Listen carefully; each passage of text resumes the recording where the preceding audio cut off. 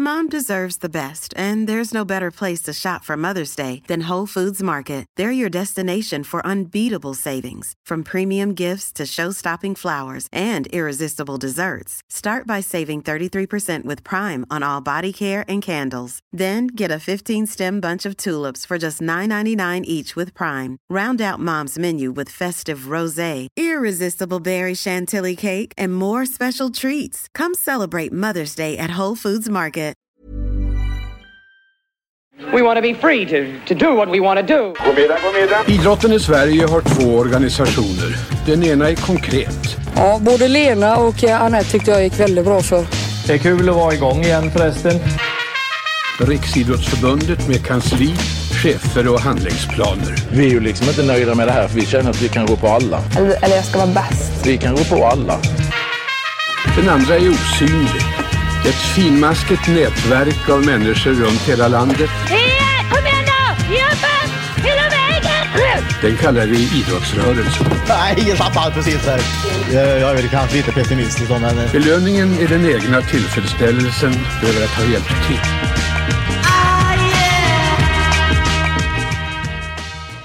Vi är idag samlade här i det vi kallar för stora rummet. Ett rum, om det här hade varit en lägenhet så hade man liksom inte fått räkna det som boyta, för det har inga fönster. Just det. Det trivs ju vi i, naturligtvis. Och när man spolar, nu är det inte så många på kontoret, men när man spolar, när man har gjort både det ena och andra, så hör man väldigt tydligt. Man kan också urskilja vilket nummer man har gjort. Ja, om det är det ena eller det andra. Exakt, så pass tydligt hörs det. Ja. Christian Arvidsson, och fantastiskt fint att höra din groteska halländska. Ja, exakt. Fan vad jag saknat den. Ja. Olika halländskor, du och jag. Ja, det har vi. Jag hade ett så kallat magic moment när jag kom hit. Jag kom tidigt, var först på kontoret nästan på mig. Fast det var jag inte, för det var en som var här före mig. Och så kom jag upp för trappan och så hörde jag ett blippande ljud. Så lutade jag mig lite till vänster så för att se vad som skedde inne i ena hörnet. Då står Christian Alvinsson där och trycker planlöst på en skrivare. Så stor som Xerox. Ja, jag fan vad slog på den. Utsläppt så. Otroliga sådana SLT-vibbar fick jag. Eller SLT. Ja, men det, som har färdats 20 år tillbaka i tiden till SLTs huvudkontor.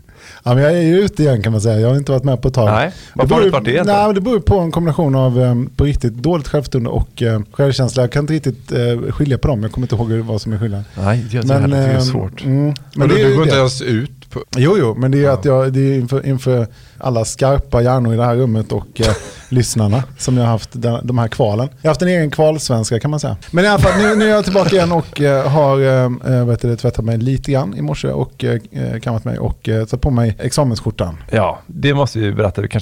Ska vi göra så att vi kröner det här avsnittet med en bild på Christian Alvinsson i den här t-shirten då. Som alltså igen, Spola kröken t-shirt. Ja. Den är ju onekligen snygg. Loggan. Loggan är snygg och sloganen sitter ju. Däremot kan man ju ifrågasätta tilltaget att trycka upp replikas av det här och sko sig på någon annans... Skor du dig på det? Nej, jag gör inte det, men alltså de som gör det. Ja, okej. Och för vi återkommer ju till det, möjligen. Jaha, så de har bara snott det liksom? Ja, vi har ju alltså, som en cliffhanger kan vi säga att vi har ju pratat med upphovspersonen, alltså den som har kommit på sloganen. Och som borde få alla pengarna egentligen. Ja, som borde få en royalty, ja. Det är ungefär som att Björn Borg eller Javelli kalsongerna. Mycket bättre exempel. Javelli kläderna. Tänk om inte Thomas eller Andreas hade fått en del av det. Ja, men det känns också som att Thomas Ravelli skulle kunna ha sålt rättigheterna till namnet så här asbilligt någon gång. Ja, men det kan jag med. Ja, det blir fel här. fast då tänker jag att det mer kameral Andreas har varit liksom, där kompletterar de alla. Ja, men den är ju väldigt fin. Ja. Det finns en renhet i den. Det är en flaska där man då föreställer sig att man häller väl ut innehållet i den helt enkelt och så står det då spola kröken. Ja, verkligen. Och man kan också, det har inte jag tänkt på att den är lite krökt då, eller böjd. Det är inte den. Nej, den är ju heller inte krökt. Alltså, den lutar. Ja, flaskan lutar. Och att det är, jag tycker det är symboliskt att den inte lutar rakt ner så att säga. För att det de ville var ju att man skulle liksom dricka med måtta. Ja, man skulle fortsätta dricka. Exakt. Drick man lite mindre. Jag sprang på en annan kampanj, om man får kalla det så, när jag efterforskade här. så kan du få se en sovjetisk variant på Spola kröken. Den är lite mer laddad. Ska se vad jag hittar. Fan vad de superryssarna, det är helt otroligt. Men alla ovanför liksom trädgränsen, eller på att säga, men alla som bor norr om liksom Tyskland måste ju supa hela tiden. Alltså alla folkslagen, det finns inga nyktra folkslag för att det är så mörkt och kallt liksom. Jag tycker det finns något härligt i det. En sovjetisk anti-vodka-propaganda då, alla Gorbachev. Ser ut så här. Ja, men den är, just det. Ska vi berätta? Det är alltså en som håller en vodkaflaska som att det är en pistol mot tinningen på en person. Redo att trycka av. Avrätta honom. Som, tankarna går naturligtvis till Gulag. Ja. Fan vad rått den var. Det är så oproblematiskt bara så. När man var liten, då kommer jag ihåg att jag var så djupt tacksam över att jag hade bra bollkänsla. Alltså bollsinne. För att det var nästan omöjligt, skulle jag säga, att bli mobbad på gymnasiet. Eller i hela skolan om man hade ett bra bollsinne. Så tänkte jag så här, fan vad fint. För om man får välja en egenskap när man är liten så, när man kommer från en småstad åtminstone, där liksom även de som håller på med typ musikgänget, till och med de sysslar med bollsporter och sådär. Så var det bara så, okej, men ska man ha en egenskap, om man har bollsinne så kommer du liksom ta dig igenom. Du kommer komma in i alla, innebandylaget, fotbollslaget, handbollslaget. Du kommer liksom ha en naturlig plats någonstans. Liksom. Men när man är vuxen så undrar jag liksom inte om motsvarigheten till bollsinne är typ ölsinne. Alltså att det är en lika viktig egenskap. För att om man inte har bra ölsinne, det är väldigt, väldigt svårt att... Alltså man träffar nästan alla öva upp det. Ja, just det. Och lyckas som fan. Ja, men dels är det är svårt att öva upp det. Jag tror jag har fått nästan alla mina jobb ute på något vis i sammanhang där man har serverat alkohol och så vidare. Alltså hur många kontakter jag har liksom knutit på, det var inte allt för krogen, men liksom i sammanhang där man får alkohol och sådär. Alltså det är otroligt viktigt att typ hantera alkohol väl, eller hur? Ja, men de man har träffat med dåligt ölsinne på till exempel kick-off och liknande, det är väldigt sällan som de har själva den insikten, i alla fall inte publikt. Kontra då spelsinne eller bollsinne, det har man ju. Det fattar man ju själv att man har och kanske också skryter med. Ja, men den insikten saknas ju ofta när man har dåligt ölsinne. Precis, men om man har en väldigt, väldigt dåligt ölsinne, det vill säga att man blir kanske aggressiv eller man blir så här totalfull eller någonting sånt. Eller sugen. Ja, vissa somnar. Jag hade några som jag krökade med som somnade. Var aldrig på Balders hage så dansställ som sov. Men är det... Sov när alla gick av bussen och åkte bussen hem igen. Men är det bra eller dåligt ölsinne då? Ja, det är väl en slags mellanväg kanske. Men det är svårt att då knyta kontakter och bygga ett nätverk. Om man sover. Om man sover så är det. Ja, just det. Och det är väldigt jobbigt att umgås med någon som har dåligt ölsinne. Alltså man bjuder aldrig in den personen, man orkar inte, men det är väldigt tröttsamt med någon som har väldigt dåligt ölsinne. Så att jag skulle säga att det är liksom så här, bollsinne jätteviktigt fram tills man är kanske 18. Sen börjar det plana ut och sen kommer ölsinne till. Ja, men samtidigt vill man ju inte vara helt utan människor som saknar ölsinne. Som kryddor så. Ja, jag tycker det ändå kan förgylla en tråkig kick-off så. Ja. Jag kommer ihåg en god snackis veckan efter. Så var som.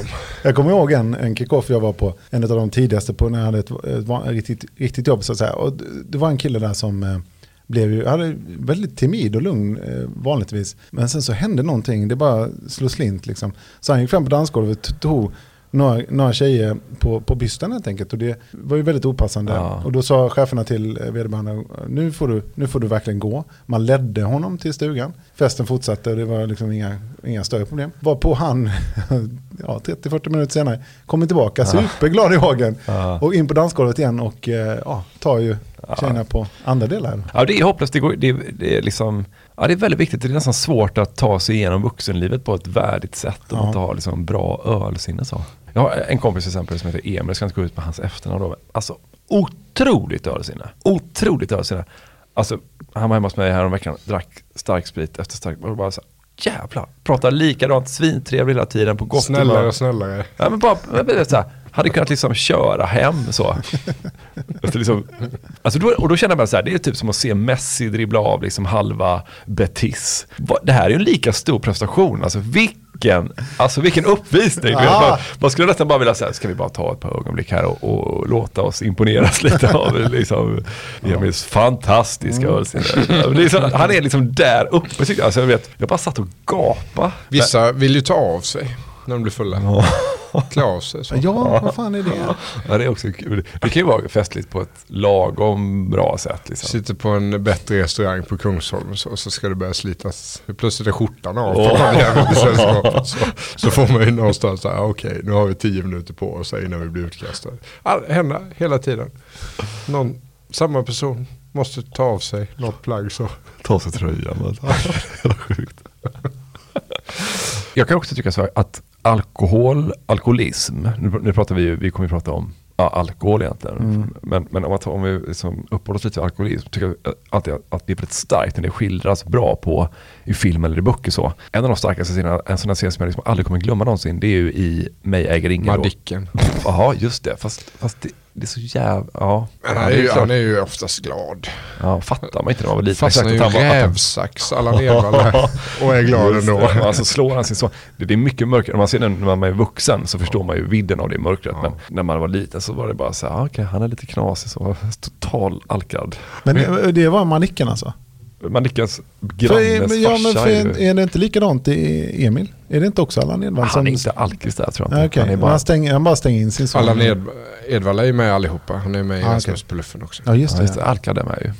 Nej. Det är han väl ändå, eller? Nej, jag tror inte. Luffan är inte alkis. Nej. Paradis-Oscar. Bara på gott humör. Han vill bara hemifrån. Lite egen tid. Den slutar med att de kommer hem till hans... Ja just det, så har han ju en fru. Och så undrar vad fan har du hållit hus här? Men han vill bara hemifrån en säng. Det är fullt naturligt. Jo, men då är den här scenen i Mig äger ingen, ni vet Åsa Linderborgs självbiografi om hennes alkade farsa, härdarmästaren i Västerås då. Och han spelas ju av Persbrandt.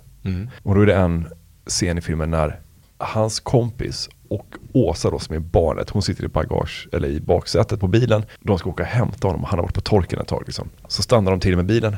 Han hoppar in i bilen och så ger hans kompis honom bara en flaska med ren sprit så. Och så bara börjar han dricka ur den så här 5 klunkar så ren sprit i, och Åsa sitter i baksätet och så här, men pappa vill ju hindra honom då. Och så märker man på kompisen så här att han förstår typ att han behöver ha i sig den här spriten nu för att annars liksom, den avgiftningen som han är på nu, den är för tuff så han måste få i sig den här spriten. Så han liksom hindrar då ofta så här att, inte som att så här, något slags, jag är också full bla bla, utan bara så här, din pappa behöver dricka det här nu. Och så bara dricker han och så tar han andetag så. Och så bara 5 klunkar till så ren sprit bara rakt ner i kroppen. Det är en jävla stark scen. Alltså alkoholismen där det är liksom skiljas på det sättet, det är otroligt.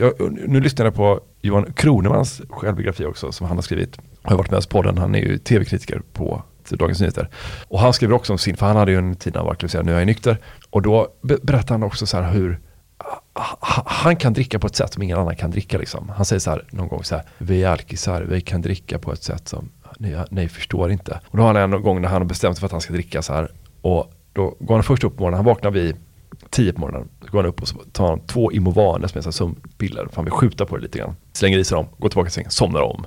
Vaknar igen vid 4-5 på kvällen. Går raka spåret till Systembolaget. Köper ut han köper ut en Explorer vodka, tror jag att det är vodka är det. Gick hem och så han berättade med så här, han läser in den här själv då på stories här. Jag kan varmt rekommendera verkligen att lyssna på den. Det är ju jävligt starkt i det. Så gick hem, satte på tvn, stod framför tvn, öppnade vodkaflaskan och så drack jag. Kände ingenting. Bara drack vodkan ur flaskan. Bara stående framför dricker flaskan. Det är så jävla starkt. Starkt och mörkt. Verkligen, men liksom så här, fan.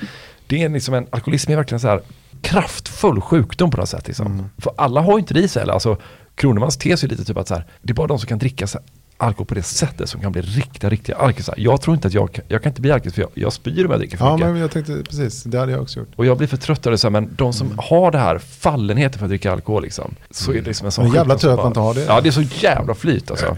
Jag kommer att tänka på en film, jag har inte tänkt på den sen jag såg den för 15 år sedan kanske, eller 10 år sedan. Men Flight, tror jag heter, med Denzel Washington.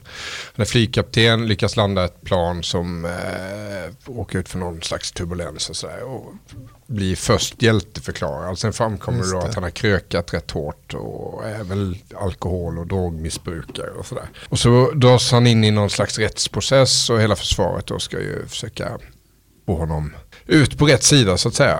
Så att de måste hålla honom nykter. Och så sitter han på ett hotellrum dagarna inför rättegången sådär. Där de har rensat hela stället på sprit såklart. Och låst in honom och sådär. Så hittar jag en dörr in till det är någon slags dubbelrum tror jag. Så hittar han en dörr in till nästa rum där det finns en riktigt bra bar. En minibar. Som jag minns det så vet jag att han får syn på den och så inser han ju att nej, men jag måste ju hålla mig helt enkelt där. Och sen så blir det typ svart och sen så kommer de och knackar på morgonen dagen efter. När han ska till rättegång, då har han ju inte klarat att hålla sig utan bara tömt. Just det, så ska de fixa till honom så att han blir... då drar de i honom kola istället tror jag. För att han ska kunna vara hyfsat klar. Det går liksom inte att få honom i ordning till rättegången, så att de tar till de medel som de anser vara de riktiga. Jag har också tipsa om den filmen då. Men att det finns en punkt där han säger, han inser att han inte borde. Och så, och man, som tittare så tror man att han står emot, men när han väl öppnar första skruvkorken där, sen finns det liksom ingen återvändo. Mörkt. Han där ryska propagandan möjligen hade kunnat hjälpa honom. Ja, precis. Så skulle han läst Åke Stolts bok. Men vad fan är Åke Stolt då? Va? Alltså journalisten och radiosporten. Nej. Sydsvenskan. Sydsvenskan. Vi pratade om Åke Stolt i Barcelona 92.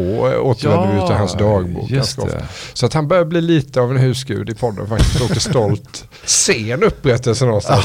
Det var kör under många herrans år och ingen pratade om honom. 230 avsnitt in nämner vi honom första gången. Och nu kommer han nämnas i varje avsnitt tror jag. Kanske till och med ska ha med honom. Okay.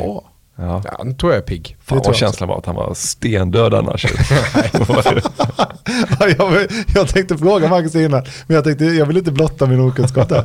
Det handlar väl om det där dåliga självförtroendet och självkänslan då. Nu får du höja dig Christian. Du är på gott humör här. Verkligen. Saknad, aldrig glömd kan man säga om Alvesson. Då är man lite nyfiken på Spola kröken då. Man har ju en relation till det. Alla, man vet ju hur den såg ut. Man har kanske får upp en bild på typ Janne Loffe Karlsson i en sån...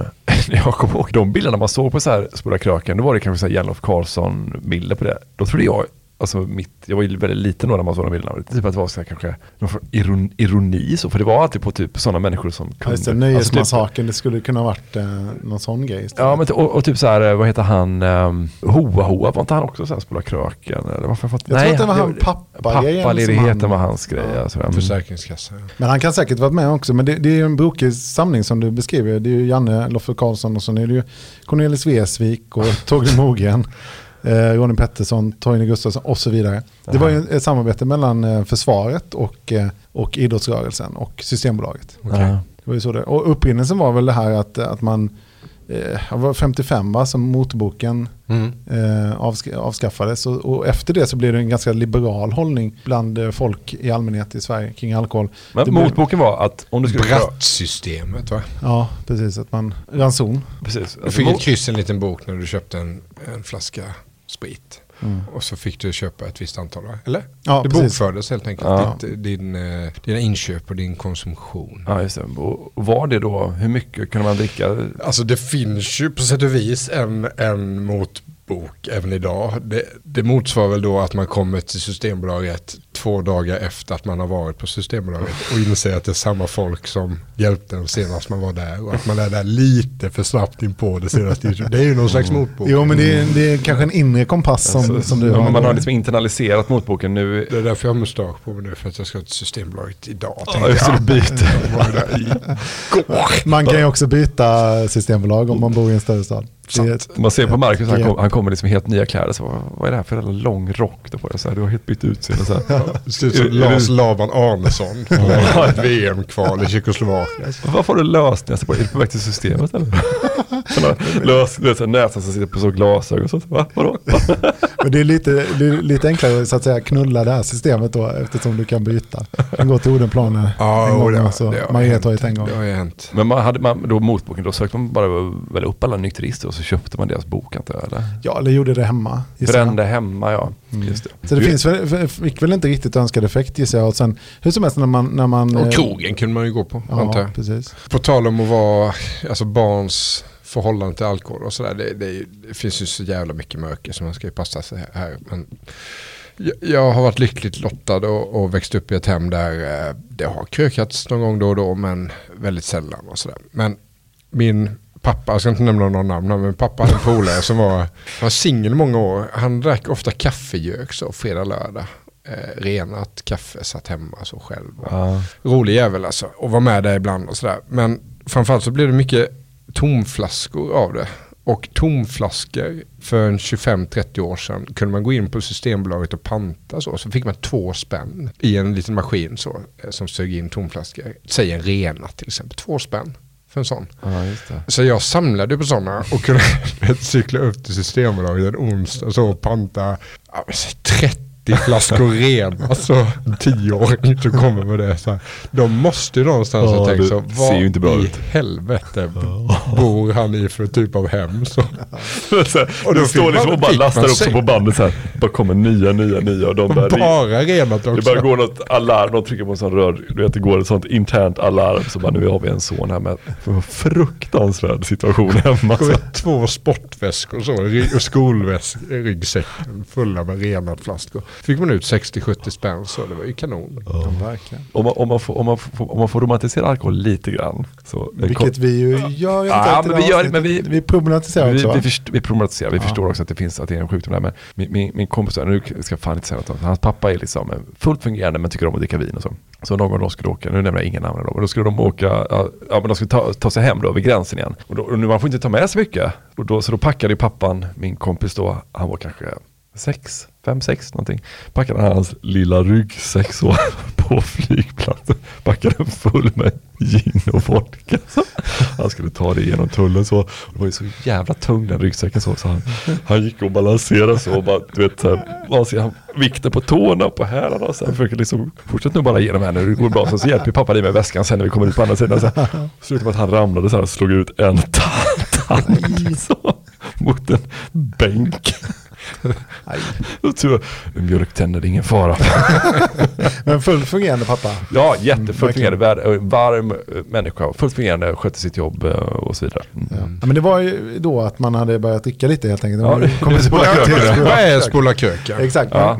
Man upplevde då att det är dags lite för mycket i Sverige. Ja. Så 71 så var Systembolagets marknadsdirektör James Engman, som var en ganska finurlig person som om man googlar lite verkar ha haft en ganska tydlig roll i reklam- och marknadsförings-Sverige vid den tiden. Var reklamare? Ja, men precis, reklamare. Men reklamare på den tiden, så 70-tal, det har man inte något emot riktigt. Nej. Det är nästan lite... Det är arkitekt, skärm. Ja, precis. Och det var liksom ett fint yrke. Verkligen. Ja, det är inte som för mig nu. Du är reklam.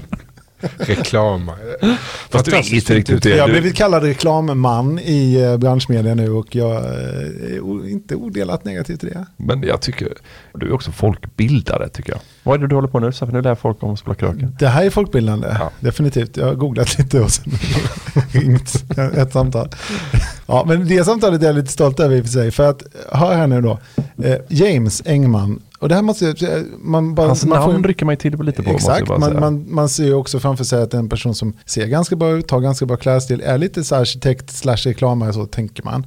Intellektuell givetvis och sådär. Kanske bor på ett bra ställe på Östermalm och sådär.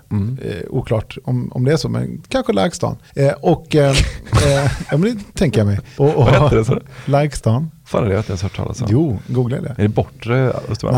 Nej, snarare tvärtom. Alltså bortre... Armékvarteren är de finaste väl på Östermalm? Ja, jag skulle säga Torstenssonsgatan är väl kanske en av de dyrare. Grev Turegatan. Diplomatstan. Ja, men precis. Men Larkstan är ju... Sibyllegatan är fin. Ja. Linnégatan, låga nummer på Birger Jarlsgatan är fint också. Ja, exakt. Men ovanför Jarlaplan där, ovanför där har du Larkstan. Ja, okej. De är jättefina ambassadkvarter och så vidare. Ja. Gå där, det är ju väldigt svårt att köpa där. Där tror vi att James Engman bor. Ja, ser vi framför oss att han kommer ifrån. Ja. Och då ser jag också framför mig att han, eftersom han har fått ganska mycket cred och han är marknadsdirektör på Systembolaget och sådär, han har ganska mycket makt i branschen tänker jag. Och då kom han fram med en slogan och ett förslag då, Nobba nubben. Det är hans grej. Så det är hans förslag på liksom Systembolagets kampanj för att minska drickandet. Sin vinst varje år. Ja. Jag tror det är så det kan jag känna ånger över minst en gång i veckan, att man inte så här satsade på en karriär inom Systembolaget. Så jag tror det är perfekt. Kom upp där och var vd för Systembolaget. Så inga vinstkrav egentligen att tala om. Så här, man ska drickas med måtta och sådär. Ja. Perfekt. Och ganska låg konkurrens också. Ja, ingen konkurrens. Man har ett monopol, man går upp och så sköter man om ett monopol varje dag. Bara. Idag ska vi sälja måttligt mycket alkohol. Det är fan sant, det är fan ett drömjobb ju. Men han satte sin fru där också ju, Anita Sten. Eller de träffades väl, och då var de kanske inte ihop när hon var i Systembolaget. Du tänker du på Göran Persson? Ja. Noga så med övertid och så ska man göra sån här olika genomlysning, utbilda personal och sånt. Det är ju som att bedriva liksom, alltså kommunverksamhet, fast på lite, man får mer betalt på det. Och att det är lite roligare varor. Ja, just det. Ja, Nobba Nubben. Det är väl kanske möjligen då att det är lite hårt, kanske Nobba Nubben, att man tycker att det är lite hårt anslag, och det som händer då är ju att hans son, 16 år vid den här tiden, Björn, kommer in i bilden. Och vi kan väl nästan ta in Björn. För efter... inte bara nästan. Ja, vi gör det. Vi gör det. Du, är du pensionär eller jobbar du? Jag är numera pensionär. Jag har jobbat med marknadsföring tidigare, men nu är det lite lugnare dagar. Så du brås på farsan på så sätt då helt enkelt? Ja, det kan man faktiskt säga. Vi diskuterade ofta vid matbordet de kampanjer han jobbade med, och det satte sig. Det gav mer smak. Ja, jag förstår det. Berätta lite om farsan. Ja, pappa var den här gamla stammen. Han började som springpojke som 14-åring på Systembolaget. Via kvällskurser avancerade han, blev redaktör för en personaltidning och så småningom marknadsdirektör. Så han gick hela vägen, och högre upp än så kan man inte komma, för högsta posten den är politiskt tillsatt. Nej, men för, om man googlar lite på det här så verkar det som att han var ett litet namn i branschen på den tiden, var det så? Ja, det var han. Jag menar, den uppgiften han hade här att ha en slags anti-reklam utan att prata illa om produkterna. Man ville ju att folk skulle köpa mindre alkohol och dricka mindre, men samtidigt vill man inte prata illa om sina produkter. Det kanske egentligen är den svåraste formen av marknadsföring överhuvudtaget. Och det var många sådana kampanjer där Spola Kröken var kanske den mest omfattande. Jag tror man höll på i närmare 12 år med den kampanjen i olika former. Man hade en kampanjidé som hette Nobba Nubben. Och då satt jag i bilen hem efter att ha sett AIK-Djurgården på Råsunda och sa att det där tyckte jag var töntigt, att det där skulle aldrig fungera på yngre personer. Och då var du 16 år vid det här läget? Ja, då var jag 16 år. Jag kan inte säga att jag söp på den tiden. Men man pratade ju om det här i alla fall i skolan, och visst hade man smakat någon gång. Men då föreslog jag, varför kallar ni det inte för Spola Kröken istället? Och han var så ödmjuk, James, så att han tyckte men det var riktigt bra. För att det lite grann problemet med alkoholpolitik var att man hade nykterhetsrörelsen där det var absolut noll. Man skulle inte smaka en droppe, och det var många som inte tog det till sig. Men det här med Spola Kröken, att inte dricka så mycket när man drack, och helst inte heller så ofta, det var en annan approach, och den visade sig fungera väldigt bra. Ja, men det är väldigt intressant, för det där sa du liksom ganska instinktivt i bilen. Hade du tänkt mycket på det, eller bara kom det till dig? Liksom? Nej. Jag fick höra det då i bilen, att han hade tänkt att de skulle dra igång. Man hade kommit ganska långt i den här kampanjen med Nobba Nubben. Och jag tyckte liksom att det är inga som jag pratar med som sitter och dricker nubbar. Det var liksom inte det som jag tyckte var, utan det var väl äldre personer som drack nubbar. Det är klart man dricker nubbar till påskluncher och midsommarluncher, men det gör ju inte ungdomar på det viset. Ni pratade om kröken, liksom, eller att kröka då som ett begrepp istället. Ja, kröka. Det var ju det folk pratade om, att man skulle kröka till helgen och till fest och sådana saker. Sen är mycket i min åldersgrupp var det kanske mer prata om den och verkligen göra det. Men ändå, det var det ordet som gällde då. Och inte nubba. I helgen ska vi ta och dricka nubbar. Alltså det fanns inte. Men kommer du ihåg hur det liksom... För sen åkte ni hem, och vad hände sen? När kom det till dig att vi kan faktiskt använda detta? Han tog tag i det här, och bestämde sig ganska snabbt. Han pratade lite grann med några andra och det var väl flera som tyckte att det borde vara Nobba Nubben i alla fall. Men han insåg att han trodde att det här skulle kunna ha en bättre effekt. Sen det som jag kanske tycker var det geniala som James gjorde, det var att han kopplade ihop det här med idrottsrörelsen.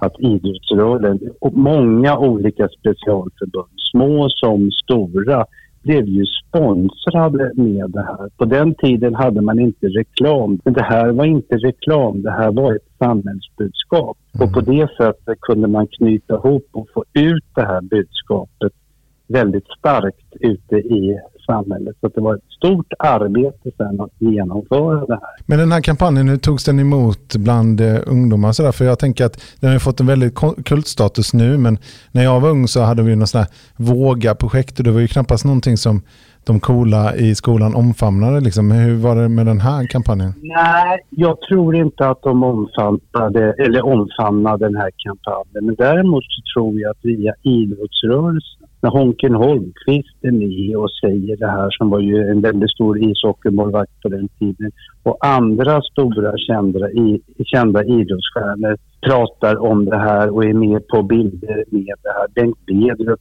var ju tv-kommentatorn, var ju inblandad också. Det tror jag var det som gjorde effekten på de yngre. Jag läste någon undersökning om att om det var 8 av 10 svenskar som efter de här 10-12 åren som hade uppmärksammat den här kampanjen, måste vara ett unikt genomslag. Ja, det är unikt genomslag, verkligen. Och konsekvent arbete, kopplingen till modernt språk, snygga kampanjer och just kopplingen till idrottsrörelsen som ju inte fanns inom reklamen på den tiden. För det är flera aspekter som samverkade. Sen kan jag nämna att jag tycker det var väldigt tråkigt när ett havremjölksföretag mycket kampanjer rätt av och gå ut med på stortavlor i Stockholm City. Det gjorde ont. Jag tycker det var extremt låg marknadsföringsteknik av det företaget. Ja, det kan jag nämna så slipper du. Det är Oatly då du pekar på som lite rebeller. Ja, och jag tyckte det var oerhört tråkigt. Ja, men det förstår jag. För de har varit så skickliga. Jag har sett upp till dem förut. Men det där tyckte jag var ett riktigt lågvattenmärke. Och de har inte frågat om lov eller någonting heller, så vitt jag vet. För det går ju att köpa. Ja, men visst, men det går ju att köpa t-shirts och liknande merch så att säga med Spola Kröken på nätet. Jag vet inte hur det går till heller. För att så vitt jag vet så har ingen fått tillstånd till det. Utan hur det går till, det vet jag inte. Men jag säljer ingenting i alla fall. Nej, men det borde du få... Nej, men det borde du få cred för. Vi kanske ska göra en shoutout här att man måste liksom fråga dig om lov. Det var inte så svårt att hitta dig ändå, men det krävdes lite detektivarbete. Men för en vanlig googlare så går det ju. Men jag tycker det är jätteroligt att ni uppmärksammar det, för att jag vet inte om ungdomar idag säger att de krökar. Jag tror inte det. Men man kanske skulle ta fram någon liknande kampanj idag, därför att den hade ju ett folkhälsosyfte. Var bodde han någonstans då? Jo, en googling här ger vid handen att han bodde ju mycket väl då på Linnégatan 56. Ganska högt upp ju, bredvid eller jämte Skeppargatan, Grevgatan. Det är ju jävligt fint. Det är precis så här, det är också därför man hade respekt för den gamla tidens reklamare. Typ att det var så här mycket magkänsla. Det var bara så här, är det inte typ den första scenen i Mad Men är väl typ att de sitter och ska hitta på en slogan för de här Lucky Strikes, va? Och så är det bara att de sitter där bara toasted. Och alla håller på, de har några märkliga små idéer, så han bara it's toasted. Och så är det liksom, det blir kampanjen. Eller kampanjen, det blir själva sloganen så här, it's toasted. Alltså så här, det är så rent och enkelt. Att det är också så här, man vill att det ska vara så här. Han bara, varför kör ni inte Spola Kröken istället? Och stannar bilen så stänger av sporten och bara continue. Det är lite så. Ja. Nu är det så datadrivet, det är liksom man marknadsundersökningar och man tittar på TV-reklam har förstås mycket också, tycker jag. Den är så mycket häftigare att vara reklamare och jobba fram en sån här... med något spännande. Något man kan leka med, så är det Kinders pissöverraskning. Något man kan leka med choklad. Så det sitter ju. Som om någon unge någonsin så har önskat sig ett Kinderägg och tänkt på att man vill ha en överraskning också. Herregud alltså. Jag tycker det var fint också av James då. Jag tänker mig att eftersom han var så uppburen där att han kanske inte skulle lyssna på sin son. Men helvete var coolt att han gjorde det. 16-årig son som har satt en av de största slogansen och reklamkampanjerna någonsin i Sverige. Ja. 9 av 10 visade undersökningar efter det här. Det höll ju på i många år, fram till 80 någonting. Visade sig att 9 av 10 svenskar hade sett den här kampanjen. Ja, det är ju, den är ju fastetsad där inne någonstans. Jag har sett jag har klistermärken hemma fortfarande faktiskt. Men på väskor och på omklädningsrumsdörrar och på sargkanter och på skåpsluckor. Luckorna alltså. Skåpsluckor. Och så vidare, ja. Och alla var ju med. Ja. Alltså, jag har ju kollat runt och letat. Jag har ju till och med köpt lite gamla Spola Kröken-grejer och inte nyproducerade saker som vissa köper. Oj.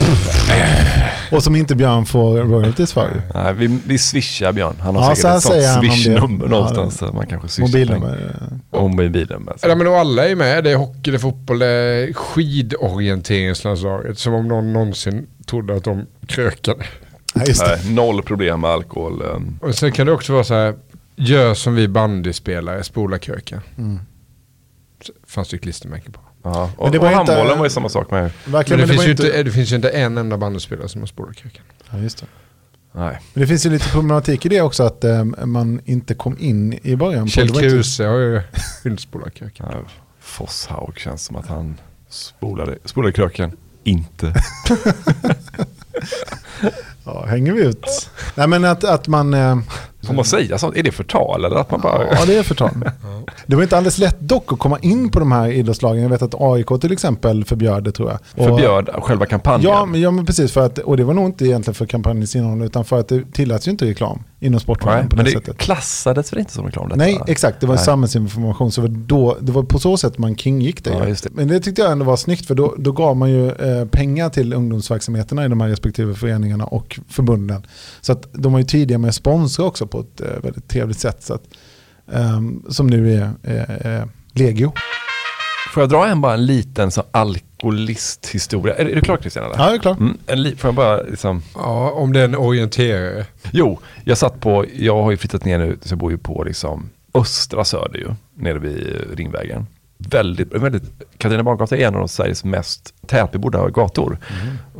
Det har gjort att det är en av anledningarna till att det har varit så lönsamt att till exempel bedriva krog nere på Söder. Det finns väldigt många så kallade vattenhål och så vidare. Och ett av dessa är ju Polhem då, som ligger nere på Ringvägen. Och då är det så att dit kan jag liksom gå och bara i t-shirt, oavsett, för att det är så nära min port. Så jag kan liksom gå ut dit och så kan jag bara gå in och sätta mig. Och så gick jag dit och så skulle jag förbereda till podden. Så jag hade med mig en bok och så satt jag och läste lite och drack en öl så. Och då sitter 3 stycken sådana som stammisar där då. Och pratar, och då är det en finne och så är det 2 stockholmare och så pratar de, och de är liksom alkisar på ett sätt som är så här, inga problem med det, eller de har kommit ut ur garderoben, kan man säga. Det är inte så att de sitter där och hymlar med, utan de är ute och dricker mycket liksom. Och så sitter de och så blir jag först väldigt glad, för de pratar väldigt mycket om så här gammal europeisk film, så här Emi Kurstada-filmer, och de pratar lite om så här finsk film och Bergman och sådär. Jag tänkte, det här är Stockholm för mig liksom. Det var det här jag drömde om när jag bodde i Varberg, att så här, man skulle komma och så var även alkisarna var liksom kultiverade i den här stan. Så sitter de där och så har de liksom ett härligt, trevligt samtal, och sen så är det då, börjar närma sig stängning, och då är det en av dem som är stockholmare då som bara så här, fan jag skulle vilja ha lite stark sprit. Och då säger den andra stockholmaren då så här, men varför tar du inte bara, ta ett järn då, de har ju absolut vodka. Och då brinner det till i ögonen på finnen. Och nu är samtalsämnet så pass relevant att han kan liksom inte, nu går han in nästan i affekt. Han säger så här, du ska inte dricka absolut vodka. Så här. Han bara, vad är det för fel på det? Det är ju jättegott. Det är ju jättefin ren vodka. Vodka ska inte vara rent, säger finnen då. Så här. Ja. Och nu märker man, nu börjar det liksom, blodet upp med ansiktet. Så här, liksom. Fint att se det engagemanget. Ja, men det som när jag pratar om handboll eller reklam. Eller reklam. Ja. Men nu ser man, nu är det alla vad han, och då en person som har suttit 2 bord bort, han har överhört det här också. Och jag spänner i ögonen med. Det är ju nu alla i rummet är med. Liksom, så här. Han bara haltar över med sin käpp så här, från sitt hörn. Så här, han bara håller med.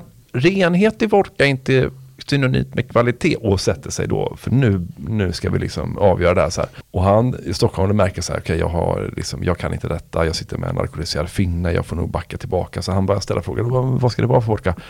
Konjak har mögelprodukter i, det är därför det blir så satans bakfull, men det är också det som ger smak. Vodka ska inte vara det. Och då ställer du det här, okej, men vad ska man dricka för någonting då? Frågar stockholmarna.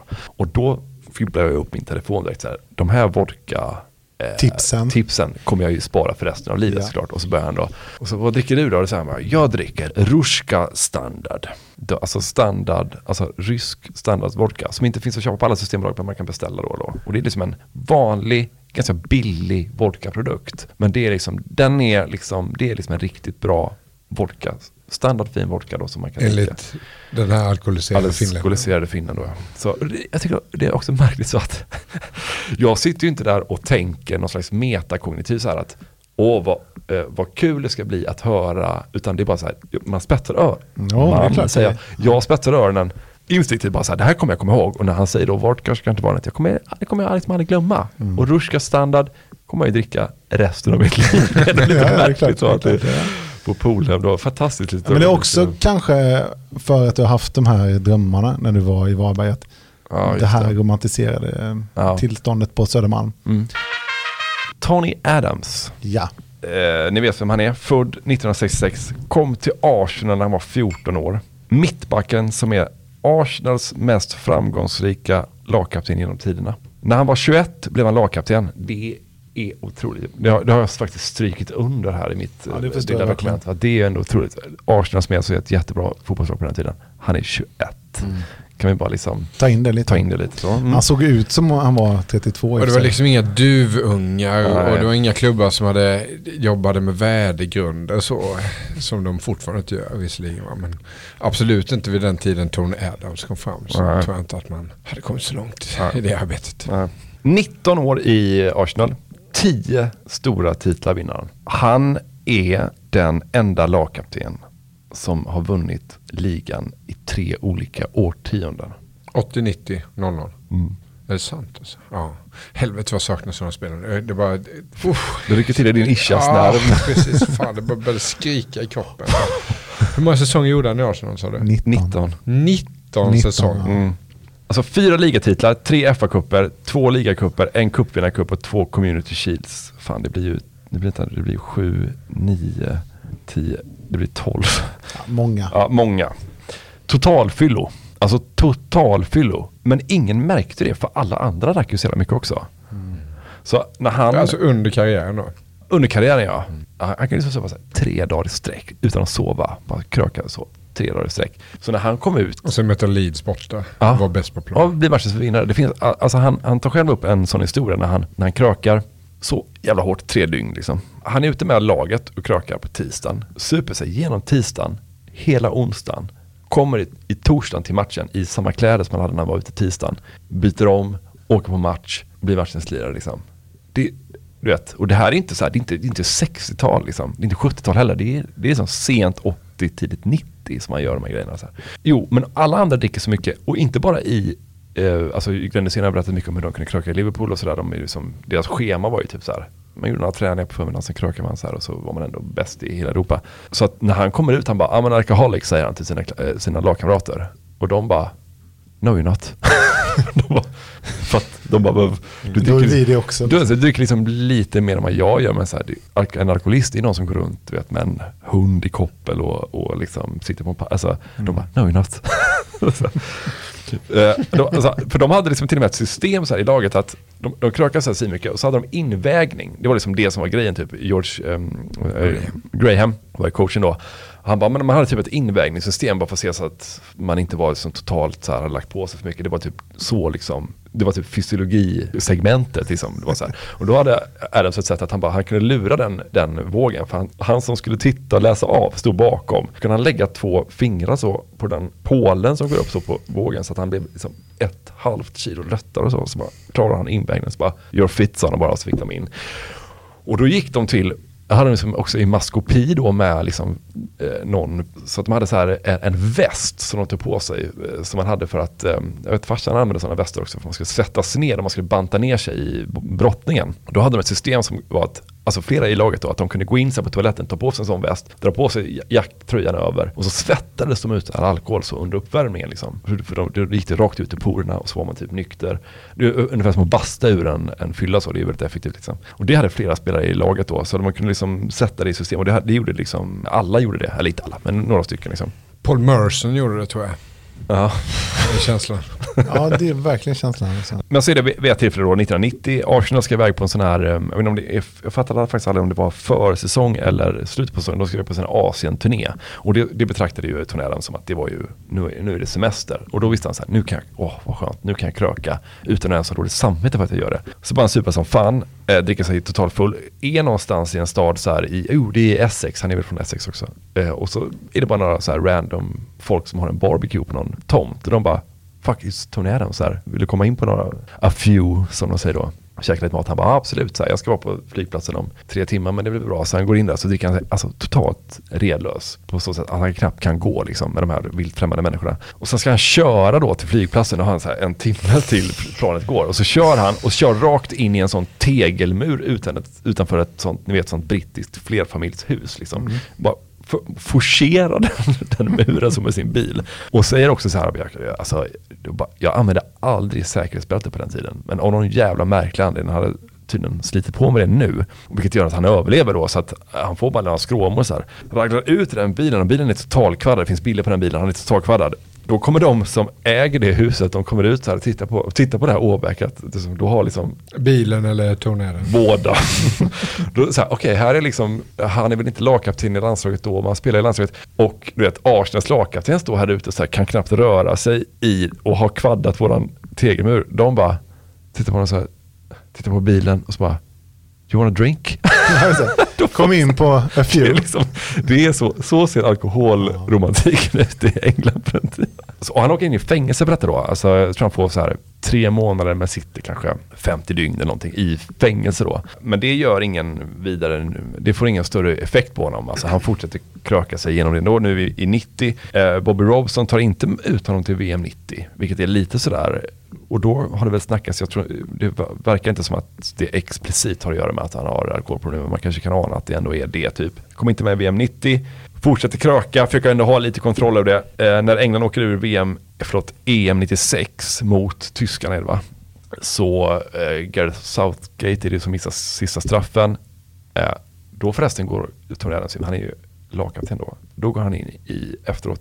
Så kommer han in i omklädningsrummet. Då står Gareth Southgate och gråter så här. Han är ju helt förstörd. Det är liksom, då säger Tony Adams så här: you let us down today. Nej. Och han bara, du vet inte hur han ska reagera. Han bara, haha. Han såg gråta. Han bara, skämtar så han bara, not just us, the whole country. Någonting sånt. Vad fan. Alltså det finns det är ärligt. Ja, så här, jag har liksom, det är lite parafraserat. Jag tar in den här helt underbara jävla intervjun. Jag har pratat om det, tjatat om det innan, men när britter sitter i de här jävla intervjuprogrammen, alltså hur jävla svänga och roliga de är. Nu kan ni få lyssna lite. Parkinson. Ja, Parkinson. Hårt Mark. Ni kan höra, nu vet ni vad som hände så här, men när Tony Adams berättar det här i en intervju, YouTube-grej med Peter Crouch, så kan du lyssna på hur han berättar om det här. I remember coming into the dressing room after Gareth's done it, and I said, "You've blown it, Gareth." That's how he said it. I said it rude words, and I kind of checked, and he's in tears, the guy, but it kind of shook him out. But he kind of went, "Oh!" I said, "You let us all down." You let us all down. Did you mean it, or you I think it was, as a leader, as a captain, you got to know people tick, and Gareth's one of the good guys, and let's be honest, he's a cracking guy, and I knew I was comfortable doing it to him. Some people might not done. Alltså, den här intervjun, alltså, man blir så jävla glad.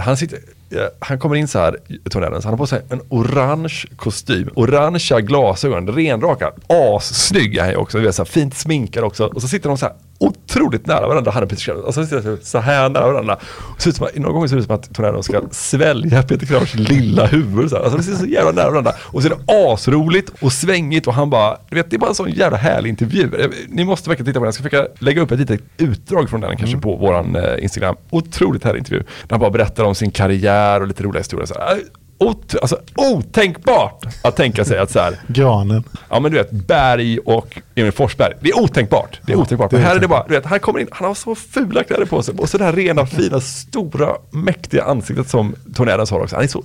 Det fanns ju, de finns ju inte kvar, men det är ju också, vi pratade om det när vi pratade om SM-finalserien 95-96, att idrottsmän såg ju gamla ut. Ja. Alltså, Tornados har ju alltså, även om man var 20 så har jag aldrig sett i närheten ut att vara 20 år. Så alltid ut som en farsa så.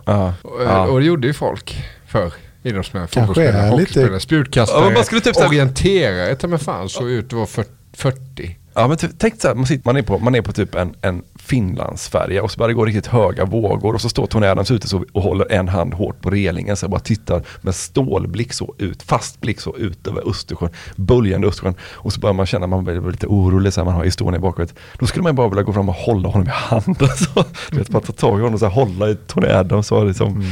Tillbaka till 96 då. Han har gått in där och han säger det här med viss skämtsam ton då till Gareth Southgate. Liksom, de har väl den, det är väl hyfsat högt i tak kan man tänka sig. Men då går han i alla fall ut och super ner sig totalt då efter 96. Och sen så säger han då till sina lagkamrater, det är då han säger där, I'm an alcoholic, och de bara, no you're not.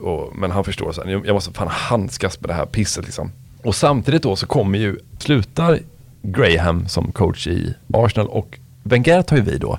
Och Wenger kommer ju där med sina liksom, han har ju ett mer vetenskapligt liksom förhållningssätt. Jag vet att innan var det så att de hade en fri bar typ i anslutning till omklädningsrummet som de kunde gå till efter matcherna sådär. Nu han ställde undan det så här, det är en dry bar nu liksom. Och istället för att de, som det var innan då de åkte på bortamatch, så hade de någon liten genomgång, sen fick jag gå tillbaka till rummet och göra vad fan de ville. Nu var det så här, nu skulle man, då ringer Tornados någon gång och bara så här, he wants us to stretch. Ska de stretcha så här? Jag fattar ingenting, så fan ska vi stretcha, du vet. Men Wenger för in det liksom. Och det gör ju att han kan ju förlänga sin karriär här, Tornados. Han vinner ju liksom en titel till på 90-talet. Han vinner en titel på 00-talet. Så han får ju liksom ett par titlar till. Han får en ny fin skjuts i karriären. Han är kapten 98 i fotbolls-VM och sådär. Så att han får ju liksom en ny skjuts då på den här. Och han är liksom fortfarande ren då. Och jag har alltid tänkt det som att så här, okej, fan, när man väljer att bli liksom nykter alkoholist, det priset är så högt att jag tänkte nästan, fan,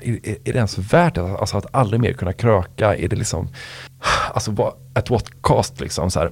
Men när man hör på intervjuer med honom efteråt, för han har ju också startat en foundation och sådär, och han är ju hela tiden väldigt aktiv fortfarande, han går på möten hela tiden fortfarande. Nu under corona så har han så här fortsatt arbeta med sin, han är ju still a recovery alcoholist liksom. Och det finns någonting oerhört, återigen då, vilken kraftfull sjukdom det här är med alkoholism. Liksom. För när han pratar om det här sen också, men han står med sitt rena, fina, stora ansikte och pratar om liksom sin tid som nykter alkoholist, så finns det bara så här något jävligt fint i det. Så jag tänkte att vi kan liksom avsluta med den härliga känslan som finns i nykter alkoholism. I'm Tony Adams and I'm more than my past. Arsenal captain, ex-offender, England captain. In recovery, dad. That's all I've got. I got 5. I drank for 12 years, 11 and a half of it, prison intensive care. The denial was strong. No stage did I ever want to give up. My mother-in-law came round, got the kids, took the kids off of me, but she also gave me a card of a therapist. And the first time in my life, in the April of 96, I didn't want to drink anymore. I started to cry like a baby. And, well, actually like a man. For the first time in my life, I started to cry. And it gave me the tools to clean up my past. And from that day, I've never had a drink. So I tell my children, they come home and they said, oh, Dad, you crashed your car and went to prison, blah, blah, blah. Some of the kids at school said, I said, yeah, go back and tell them your dad's a recovering alcoholic and he hasn't had a drink for 22 years. And he's very proud of that, and you're very proud of him. fill it up with the wind. Det är jävla mäktigt ändå på något sätt. Fotbollsvärldens mest rakryggade fotbollsspelare i dubbelmärkelse då kanske. Ja, men kanske. Enormt lång nacke hade han ju också. Svårt att vara rakryggad då. Halva kroppen består ju av hans långa nacke. Så här kul när de hade den här alltså offside-fällan. De hade ju en klassisk sån backlinje där ju under en period. Som jag kommer aldrig ihåg namnet på de här andra för att jag tycker de heter omöjliga att komma ihåg. Men det är väl Martin Keown, men han är inte, jag tror inte att han är med i den klassiska. Han hade också en jättenacke. Framförallt var det en hårig nacke. Så. Man visste ju inte riktigt när frisyren slutade på honom. Det fortsatte ju bara växa liksom, längs med halsen och nacken. Och ut på armarna och så. Jo, de har ju den där offside-fällan ju som de var så kända för Arsenal då, att de alltid gick upp. Och då gjorde ju alltid Torell så att han själv sträckte upp handen. Här är offside, vet så här. Och det finns ju liksom oräkneliga klipp när det inte är offside, men hela backlinjen bara sticker upp handen och så slutar de spela och så står ju Lindeborg där bara, ja det är väl offside alltså. Det finns inget att välja på för de har ju alla slutat spela så här. Det var offside-fällan. Under den perioden så bestämde de bara själva så här är offside, vet så där bara gå och vifta med huvudet så och bara offside. Fan, jag tycker inte de unga spelarna, nu ser jag mest inhemsk fotboll, men jag tycker inte de unga spelarna har det här att de stäcker upp. Det enda jag har sett nu på senare tid, nu tittar jag faktiskt till och med på Allsvenskan ju. Det är en Andreas G. Johansson. Han sträcker upp handen. Han är rakryggad, han har en lång nacke. Fina sekvens, så en hel backlinje springer upp, sträcker upp handen, får ingen respons från Lindeborg, måste vända om och springa jaga en som får. Det ser man inte längre. Det behövde aldrig turnera. Han bestämde bara offside. Ja, men jag sa ju till dig, fan vad man kan sakna Arsenal på den här tiden. Så en sen kvällsmatch på ett mörkt, kallt, blåsigt Highbury. När det här gänget klev ut så då blev man fan underhållen. Lågt placerad kamera så på ena långsidan. Vad fint var det.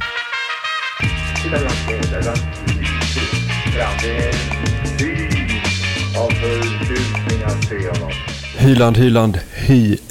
Det har blivit dags att hylla våra Hyland-prenumeranter. Vi gör det en gång i veckan genom att sätta er i ett sammanhang som vi tycker är ärofyllt, och vi spelar alltid världsartisten Enyas Superhit Only Time i bakgrunden. Jag tycker den här veckan att det skulle passa väldigt bra att blanda samman er Hyland-prenumeranter med spelarnamn ur Arsenals dubbelvinnande trupp från 1997-98 säsongen. Så om Enya drar igång så kör vi helt enkelt.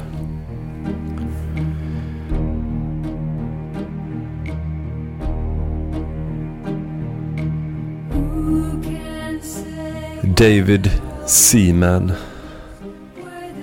Per Nilsson, Tony Adams, Marcus Nymad, Steve Bold, Johan Wall, Jason Crow,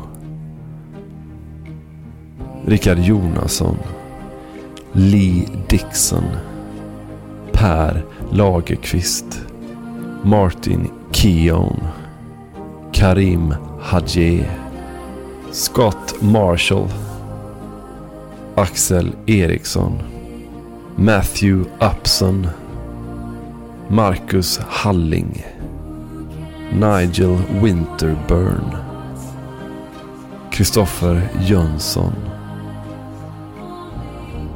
Boa Morte, Anders Sjöberg, Steven Hughes, Emil Jensen, Emmanuel Petit, Tevin Stakston, David Platt, Johan Andersson, Patrick Vieira, Rasmus Personne, Nicolas Anelka, Mattias Axelsson, Dennis Bergkamp, Marcus Wilberg, Ian Wright, Einar Österberg och Mark Overmars.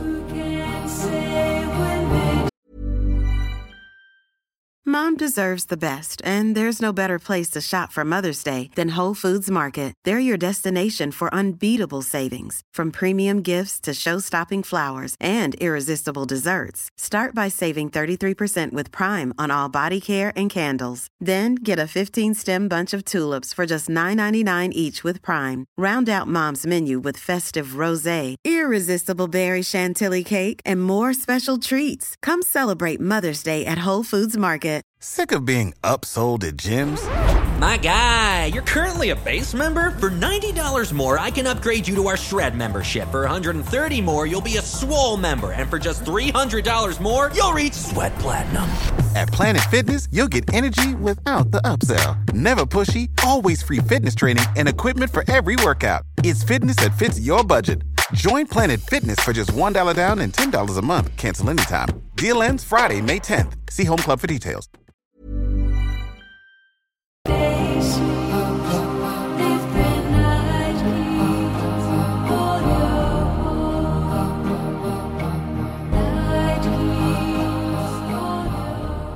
Ja, men jag tänker att det land som jag jämte Sverige tycker bäst om idrottsmässigt är ju Tyskland. Ja, det tror jag inte att någon har undgått på. Någon, nej. Och jag tänker att då vill jag göra en liten komparativ studie mellan Sverige och Tyskland avseende alkoholkultur primärt inom handbollen. Mm. Så därför har jag ringt upp C Mores expert Charlie Sjöstrand och handbollslandslagets för damer förbundskapten Thomas Haxnit. Får man säga bara några lite cross promotion? Ja. Just det, du jobbar ju också för dem. Ja, men Charlie tar med för att han är vältalig och trevlig och duktig faktiskt bara. Och han har spelat i GVD Minden i Tyskland. Hur går det med Jens Thorgård förresten? Har du fått in honom till podden än? Ja, alltså när helst ni och vi behagar. Har du ett okej från Jens? Jag har inte frågat honom, men det är det minsta problemet skulle jag säga. Klart ska jag Jens. Ja, Jens är, alltså, han har en liten bomb här. Han har övervägt att börja kommentera. Igen. Ja. Men sen kom han på att han inte ville. Ja. Dubbel avslöjande. Den sämsta bomben jag någonsin har hört. Bomben består alltså i att Jens Thorgård inte ska börja kommentera. Ja. Nej, det tycker inte jag. Bomben består, alltså rubriken, om man skulle sätta den här rubriken så avslöja skylten, så skulle jag avslöja plattan, skulle jag tycka. Två stegsraket. Ja, dessutom man kan åka. Jens Thorgård ska inte börja kommentera igen. Det är den sämsta bomben jag har hört i hela mitt liv. Han överväger att börja kommentera igen. Det tycker jag är bomben. Han har tänkt tanken. Nej, han har inte så jävla konstigt, han har ju kommenterat. Så, om ställ tillbaka skulle jag säga få gästrodda resumé en vecka så här. Ni får full tillgång till alla så här. Ni gör resumé den här veckan. Ja, fan vad kul. Ja, det var så jävla kul. 3 dagar ligger högst upp på sajten, ligger bara så här, Jens Thorgård tror inte jag kommer börja kommentera det. Riktigt bomben. Sjukt del alltså. Röra upp på Twitter så. Finns ingen så. Noll känsla för liksom medialogik. Så. Får man säga lite om Charlie Sjöstrand? Det får det. Han ser väldigt ren ut. Ja, det är faktiskt sant. En bra betraktelse. Väldigt, väldigt ren. Ja. Väldigt snygg. Väldigt snygg och snygga kläder och har ju också, jobbar ju som revisionskonsult. Ja, och det tycker jag syns. Ja, det gör det väl. Och bor i Sävedalen också, lite bättre kvarter. Mm. Välkommen till Snett inåt bakåt, Charlie Sjöstrand. Ja, men tack. För de som inte vet så har du ett förflutet i den tyska Bundesliga-klubben Minden under några år. Och jag är ju lite fascinerad av Tyskland på många sätt. Men jag tänker också att det finns en annan alkoholkultur kopplat till sport kontra Sverige. Vad har du upplevt under dina år där? Ja, men det är exakt det har jag upplevt faktiskt.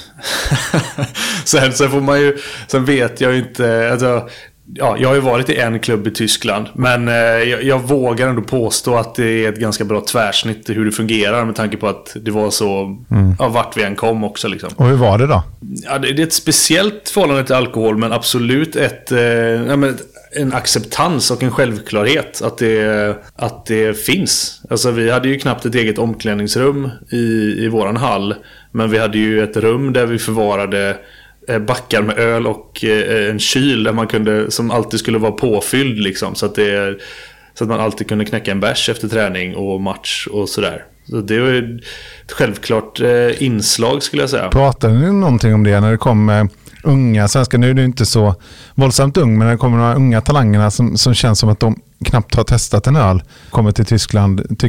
Blir de invigda i en alkoholkultur då, eller accepteras det att de kanske inte vill ha? Nej, jag tror det är lite svårare. Det är en större acceptans här. Men det minns jag som en ganska tydlig brytpunkt även mina sista år i RIK innan jag drog ut till Minden. Att den generationen som kom upp då, som var liksom 10, 11, 12 år yngre än mig, där var det, alltså där hade det hänt rätt mycket också. I Sverige har du ändå det här någon gång per höst och vår så försöker du få till en lagfest ändå. Och då är det ju liksom alkohol ett stående inslag, även fast det inte är det varje dag, varje vecka. Så är det, liksom, du har ju punkter där du ändå, nu är det lite teambuilding. Och då var det ju spelare som inte, nej men jag dricker inte alkohol. Och det var ju ganska så här, nej okej, wow, vilket statement. För det är ändå, jag tycker alkohol och idrotten har ju alltid varit ganska sammanflätad ändå under i alla fall min karriär även i Sverige. Och i Tyskland tror jag det är svårare. Här är det ingen som, okej, då får väl du göra det då. Men i Tyskland är det nog, jag kan tänka mig att det är svårt att ducka en bärs i Tyskland, svårare än vad det är i Sverige i alla fall. Och också sådana här inkilningar och sånt där kan jag tänka mig att då hetsas det ganska bra, eller? Lite studentikårstämning. Ja, precis. Alltså, när du sa att, eller frågade om jag kunde vara med och dra några anekdoter, och absolut så ja, men sen ju mer jag tänker på det så blir det ju, man hamnar alltid på samma ställe. Det blir det här gymnasiala, omogna, grabbiga. Alla anekdoter är likadana. Alltså det slutar med, det är alltid med, och sen blev alla asfulla och tog av sig kläderna och sprang runt nakna. Och det är så här, och det är ju roligt. Men det är också så här, det blir okej. Och en annan gång så var vi där och så blev alla asfulla och klädde av sig. Och sen och så det är liksom alla anekdoter jag har slutar på ungefär samma sätt, att någon blir asfull. Men vad är det med idrottsmän att klä av sig och köra bar Uber? Och ännu värre, naket? Jag vet inte om det kanske finns en det är väl en mindre, man behöver inte skämmas så mycket över sin kropp kanske som idrottsman. Det är nog en tröskel. Men sen är det ju inte så att det var olika, att oj, den här gången var han naken. Det var ju alltid samma. Det var alltid Florian i vårt lag som alltid, han tog alltid av sig kläderna. Det är på något sätt, det är inte bara påtryckningar från omklädningsrum. Det är ju subventionerat på det sättet att efter matcher så ska man upp i vippen och dricka en bärs med sponsorer och VIP-gäster och sådär. Det är liksom, det ska man bara göra. Vi hade efter våra matcher, oavsett om det var vinst eller förlust, så var det alltid 2 spelare som skulle rätt ner i fankeller hette det då. Alltså fansen hade en egen avdelning i hallen där de hade en liten bar och laddade upp inför matchen. Och då efteråt så var det alltid 2 spelare som skulle ner dit och snacka lite med dem, göra en liten intervju där och prata om matchen. Och då var det ju 2 shots och en bärs. Det är liksom, när man kommer ner, spelar ingen roll. Fan vad intressant, alltså fankeller är ju, det visste jag inte ens att vi har ändå varit ganska mycket i bland annat Flensburg och sådär. Järnacke Löven, men där hade de ju lite mer fans i arenan, men i Flensburg får man gå ut, det känns nästan som man går på gymnasiet, så får man gå en liten väg till någon slags aula där man samlas med personer, men fankeller, där känns det ju becksvart. Ja, nej men det har väl lite att göra med, som du säger också, att beroende på vilken venue och vilken klubb, det här är alltså en gammal hall, en klubb med gamla anor och vanor, gud i Minden. Så då var det var där man kunde husera fansen på ett hyfsat enkelt sätt nere i en trappa ner så att säga. Men det var alltså jättemysigt och gemytligt på alla sätt, men då var det ju sådär, välkommen ner, ni har fått torsk med 10 här, ta en sup och en bärs och berätta lite om det. Eller, ni vann, härligt, det här måste vi fira, en sup och en bärs. Så det är så här, det är en liten schizofren, det är inte helt lätt att förhålla sig till det som spelare heller, för det samtidigt som det förväntas, så ibland blir det också en form av belönings- eller straffsystem. Om man åkte på bortamatch så var det ju alltid med några backar öl i bagage eller i liksom lastutrymmet. Och vann man, Ja, då var det ju bara upp med backarna och så liksom var det tuta och kör de som vill. Förlorar man, då var det så här, ibland så fick materialaren order om att plocka ner en av backarna och ställa i lastutrymmet. Då var det bara, det var så här, en öl var det då. Då var det nästan som ett straff om man hade förlorat men ändå gjort det hyfsat. Hade man förlorat på ett dåligt sätt, då fick man ingen öl. Men du, i Fankeller, där var han där med trumman eller som du har berättat om tidigare? Berätta lite om honom, för nu är vi liksom i en liten bredare podd än handbollssfären. Trummor är ett ganska vanligt inslag i tysk handboll generellt. Det finns ju även på sina håll i Sverige, men det är ju ofta en liten klick med folk som står och trummar för att dra igång stämningen och sådär. Och just den här hallen som är som sagt riven numera, så att den rest in peace, men det är en gammal jäkla hall liksom, tegelväggar på båda kortsidorna, läktare på långsidorna bara, men så fanns det ändå en liten så här ståplats. Den här gubben med trumman stod vid ena kortsidan då och alltid förde ett jäkla oväsen. Och det hände ju då och då att spelare när de kommer i hög fart och det blir tackningar, att man glider ut i hörnerna där, och då var det inte så långt till väggen, utan det var så här skumgummi, eller värderade saker uppställda där för att man inte skulle åka in med huvudet i väggen till och med. Och när man åkte in i en sån då som motståndare, då fick man passa sig, för då stod han där med trumman och gärna doppade den i huvudet på när man skulle resa sig. Så det hände mer än en gång att det blev bråk där nere i hörnet, för att då tittar man bort, det är någon som har fått trumman i huvudet. Vad heter han? Vad har han för namn? Vet man det? Reinhold, såklart. Ja, givetvis. Det verkar ju som att det fortfarande, alltså det känns som att i Tyskland och i handbollen så finns det kvar lite längre här att man har öl i omklädningsrummet och så här. Jag tänker mig att i Werder Bremen och Borussia Dortmund i fotboll och så tror jag absolut inte det finns kvar. Nej. Men i handbollen är det lite snita handlar fortfarande i de här omklädningsrummen, de ölsponsorer som slänger in en back och sådär. Ja, just det. Men däremot så tror ju både Thomas och Charlie att den här yngre generationen som kommer fram, de är ju totalt ointresserade av alkohol. Aha. Helt enkelt. Nej, men jag tänker att i början av 2000-talet tror jag absolut att det förändrade sig. Just att Bundesligan också hade så många utländska spelare. Och att det är ju fortfarande den starkaste ligan i världen. Och det ställer klart. Men vi har ju haft tränare som inte trodde på styrketräning. Vi fick inte lov att styrketräna. Sen att alla de har vader som ungerska lastningsschattar så att de behöver kanske gymma på samma sätt. Det är en annan sak. Men vi fick inte lov att gymma. Liksom. Ingen fystränare, liksom, ingenting med kost att göra, utan allt var ju bara, man fick betalt för man hade spetskvaliteter, och sen så, nu är det inte så längre, utan det har ju blivit en helt professionaliserad liga med som håller yttersta världsklass. Men vi kunde spela matcher i Bundesliga och sen så en söndag, och sen stannar man på en markeringsplats och träffade fans som hade åkt i bilar och sett matchen, och så klev man ut. Sen så bara, det var inte så att det bara ställdes fram massor. Stod man där och drack med någon på någon parkeringsplats 2 timmar och sen körde hem. Det tror jag inte finns idag längre. Eller här som drack i bussen som det var på vår tid liksom. Charmigt att hänga på en sån parkeringsplats ut med Erlangen och så surra med lite fans. Precis. Och då var det liksom att ibland så var det spelarna som köpte öl till fansen. Som en hommage liksom. Tack. Ja, precis. Men jag minns också att jag hade köpt efter någon match, någon bortamatch hade jag köpt med mig någon cola, och så kom in i bussen, stod sportchefen där och tittade på mig som om jag liksom kom från en annan planet. Men vad fan var det på med Coca-Cola? Vet du mycket socker det är? Det är typ oseriöst, så jag sett att slänga den där.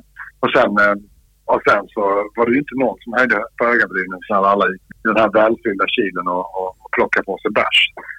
Det var helt okej att dricka 6 öl på vägen hem från Magdeburg, men att ta en cola liksom till, det var helt flög liksom verkligen. Men om du ska teambilda svenska damlandslaget, vad gör ni då? Du rullar ju inte in en back starksprit liksom. Nej, vi dricker ju ingen alkohol alls på oss överhuvudtaget. Och så ska det vara också. Vi jobbar ju rätt mycket med att lära känna varandra och skapa aktiviteter där det krävs att alla liksom bidrar med är delaktiga för att lösa uppgifter till exempel. Jag tror det handlar väldigt mycket om att lära känna varandra i andra situationer än bara på handbollsplaner. Och det kan man ju göra absolut göra utan alkohol.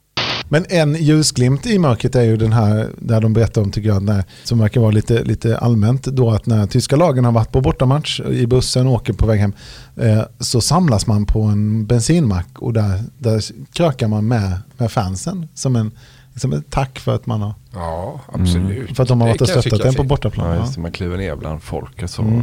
Då är det också den här fan Keller i Mindens gamla sporthall som Charlie berättade om, som känns som vi hade kunnat trivas ganska bra i. Är det källare eller? Ja. Tyskarna har ju inte heller, det finns ju en och annan tornerans även i tysk fotboll. Ja, då heter han Dietmar Adams. Dietmar Adams.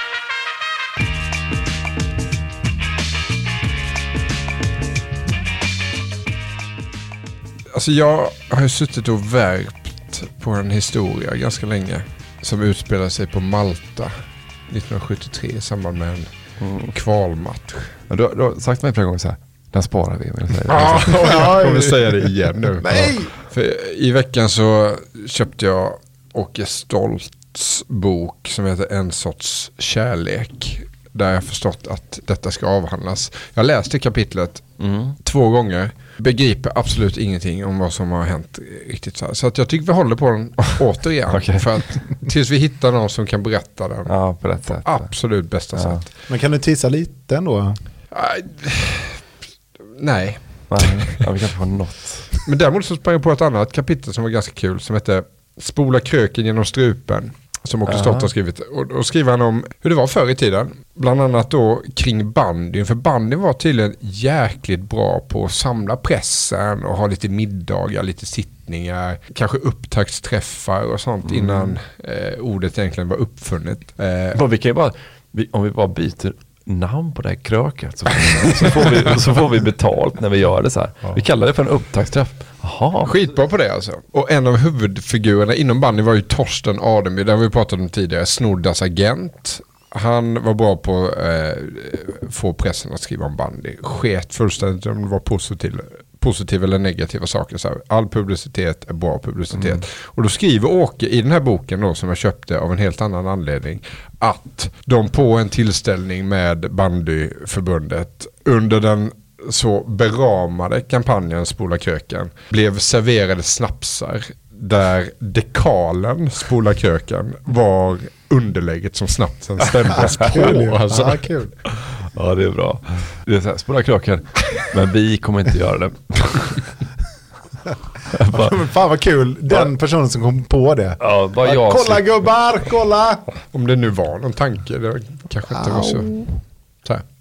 Det blir som det blir ibland. Ja, det blir alltså. Och han skriver lite om dubbelmoralen då, kring idrottare som inte dricker och alla banketter och resor och gott om pengar och hotellvistelser och segerfester och så, att det krökas rätt bra ändå alltså. Så berättar han också om ett tillfälle när Svenska skidförbundet har bjudit in till en rätt fin sittning i Stadshuset. Drottningen och kungen är där, men Arne Jägmo, som då är ordförande i Svenska skidförbundet, var tydligen en fanatisk helnykterist.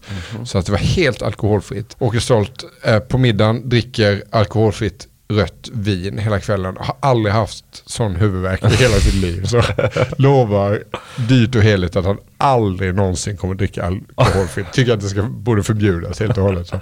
Kungen står ut i, det vet vi ju, kungen är ju, han tar gärna en hutt eller 2. Röker också. Röker också, står ut i 4 timmar och en kvart. Och sen så drar han därifrån och då bryts ju den så kallade taffen och då sätts det snabbt upp ett sporadiskt barhäng i ena hörnet där.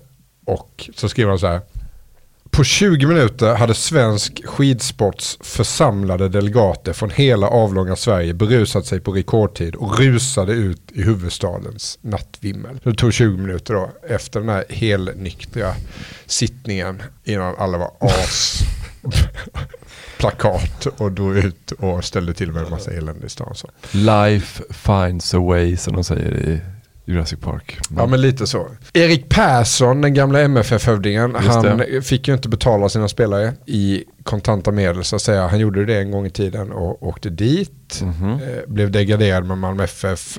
Det föddes ett evigt IFK Malmö-hat som man misstänkte var de som hade tipsat skattemyndigheten kanske det var. Så att han betalade istället spelarna med 2 vita och en brun efter match. Då fick man ju kuponger på 2 snaps och en konjak. Konjak var väl doping i slutet av 1800-talet på en 1800-talet? Och det finns ju några stycken som har trillat dit riktigt ordentligt. Vi ska inte ranka dem här. Varför inte? Kanske inte heller lista dem. Nej, men vi kan, alltså Lillstrimma, hockeyspelaren, den otroligt lovande svenska ishockeybacken, kanske den bästa vi hade på den tiden. Han drack en del. Klimpen Häggroth, målvakt i 62-laget i Colorado Springs. Han drack en del. Nacka drack en del. Och Gunnar Andersson då, som jag kommer tänka på. Marseille-alkisen. Han drack ju en del. Han hade 2 smeknamn. Ett i Sverige och ett i Frankrike. Säffle-Gunnar. Det är det svenska smeknamnet. Det franska är då Bombardier de la Côte d'Azur. Han är ju en av våra största, bästa och kanske minst erkända fotbollsspelare. För han spelade ju aldrig i landslaget. Gjorde aldrig en landskamp. För han stack tidigt, började spela IFK Åmål. Hade en liten sväng i IFK Göteborg innan han stack ut i proffslivet. Landade då i Marseille och där räknas han ju fortfarande som en av klubbens största spelare genom tiderna. Oerhört stor alltså. Det är även Roger Magnusson som spelade där på 70-talet. Fruktansvärt stor alltså. Kommer dit som svensk, du blir buren runt i sån här kungastol. Ja, just det. Typ. När är det då han är i Marseille? 50-tal. Fortfarande den som har gjort mest mål för klubben, tror jag. Gunnar? Ja, jävlar. Och Marseille har ju haft en del hyfsade spelare genom åren. Jag tänker på Zinedine. Ja, han var aldrig där. Han har spelat där, men han är nog från stan. Han är från Marseille. Sa jag Josip Skoblar? Sa jag det? Nej, men nu sa du. En kroatisk exekutor. Gjorde mycket mål på 70-talet där med Roger Magnusson som exekutor. Är det Chris här? Eller Björn Hellberg. Gästspelare i podden. Jean-Pierre Papin, Enzo Francescoli, Uruguayan, tror jag. Zinedine Zidans son är döpt efter Enzo Francescoli. Men det som är lite intressant är ju hans öde då. Jag har ju varit i Marseille en gång i tiden och letat faktiskt efter hans gravplats där på Cemetery Saint-Pierre, kanske den heter. Kyrkogård som heter Saint-Pierre i Marseille. Otroligt stor. Hur mycket gravar som helst. Det var rätt häftigt för att jag hade då en Marseille-kontakt med mig och vi åkte till den här kyrkogården och började ställa lite frågor om var finns Gunnar Andersson, den svenska fotbollsspelaren. Och då började det hända någonting i folk. Det var 6-7 personer som stod och slog i gamla register och böcker. Så de hade med sig då? Nej, men på kyrkogården. Alltså i något slags på något kansli där. Annex. Och de ropade in någon så här, kom de några svenskar som frågade efter Gunnar Andersson och sådär. Och till slut så fick vi då någon slags riktning där vi skulle leta. Jag tror att de var uppdelat i kvadranter eller något sånt där som det hette. Och så gick vi där och letade. Så till slut så hittade vi en liten urna. Så där ligger han fortfarande alltså. Och det var ju väldigt tragiskt för att när Gunnar kom till Marseille så sägs det ju att han aldrig hade druckit någonting annat än mjölk i hela sitt liv. Och det tyckte ju Marseilleborna var askonstigt. Och töntigt kanske. Vi kan ju inte dricka mjölk. Nej. Här ska du dricka vin. Som alla andra. Eller som vanligt folk. Så han började dricka vin och fick ju smak på det. Och det är lätt att få smak på det i just Marseille också. Som en helt fantastiskt härlig mjölkregion. Stad. Lite mörkt när man tänker efter så att han övertalade så. Ja, det är precis. In i det. Så det kunde liksom låtit honom dricka sin jävla mjölk där. Och så börjar han läska och det finns mycket pastis också i Frankrike. De dricker gärna pastis och stark sprit egentligen ju. Blandas med en isbit kanske. Sådär. Lite vatten har det ibland också. Och lite vatten, blir full som ett jävla ägg om man dricker mycket sånt. Men gott är det ju. Ja, gott som fan. Innan maten gärna så har lite pastis och ett immigt glas. Och med tanke på Tony Adams då, att man kan kröka under karriären, det gjorde Gunnar också. Då sägs det ju att han inför ett möte med ett lag, jag tror det var Robert, 1954 hade slagit vad med en lagkamrat om att han kunde prestera trots att han hade druckit 10 stycken pastis före avspark. Han var så jävla packad så att han kunde inte knyta skorna själv. Så att det var en lagledare eller en tränare som fick knyta skorna på. Innan match. Och så gick han in och så gjorde han 3 mål. När de vann med 5-2 då. Franska ligan, så total fullkomligt liksom blåbärsliga. Han bara fuck you! Han trodde det var mjölk. På Säfflemål. Men så blev han då kvar i Marseille efter karriären, Gunnar, och söp ihjäl sig. Dog, om jag minns rätt, i samband med någon slags promenad till arenan där det skulle spelas match. Föll han ihop där i folkvimlet och låg och dog i rännstenen, bara 41 år gammal. Och det som gjorde så jävla starkt intryck på mig var att tidningen där nere, jag kommer inte ihåg vad den heter, stor fransk fin tidning såklart. De tryckte på första sidan dagen efter, pardon Gunnar, så här, förlåt Gunnar. Någon slags kollektivt dåligt samvete där, så här, fan, du kom hit, du gjorde alla de här målen för oss, skänkte oss så mycket glädje och fan, hur kunde vi inte ta hand om dig? Hur kunde vi låta dig hamna där någonstans? Vilken jävla självinsikten då? Ja, verkligen. Riktigt bra första sida så. Pardon. Fan, berörd är jag nu. Ja, men det skulle man kunna bli faktiskt. Ja, men jag är det. Okay. Men det är starkt också har varit och tittat på urnan. Eller i alla fall liksom det är där inte urnan så jävla många som har varit där, tror jag inte. För att det är inget man går och skryta. Ja, men det är inte som att gå in på Pierre Lachaise och leta upp Oscar Wildes gravsten. Fittiga jävla gravsten. Som är utmärkt på alla jävla kartappar som finns. Det här är någonting annat. Så att gör det om ni har tid. Och vi kanske ska göra det i podden också. Ta med fan alltså. Ja, det tycker jag. Det är en jäkligt pampig kyrkogård. Den ser inte alls ut som svenska kyrkogårdar som är gravstenet. Det står lite utkastad, lite kors och tvärs. 482 000 gravplatser.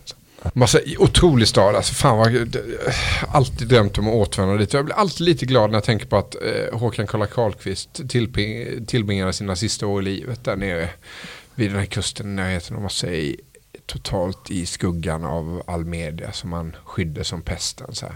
Det var ändå fint att veta att han har suttit där och haft det jävligt gött som en stråhatt och kanske en förgasare som Axel.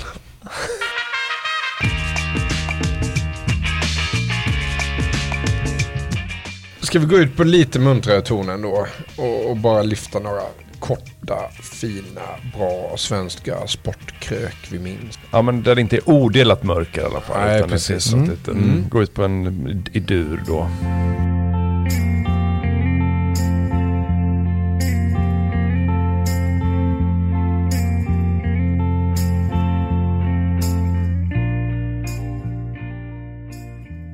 Tänker genast på VM-guldet i Wien 87 när hela svenska landslaget firar detta.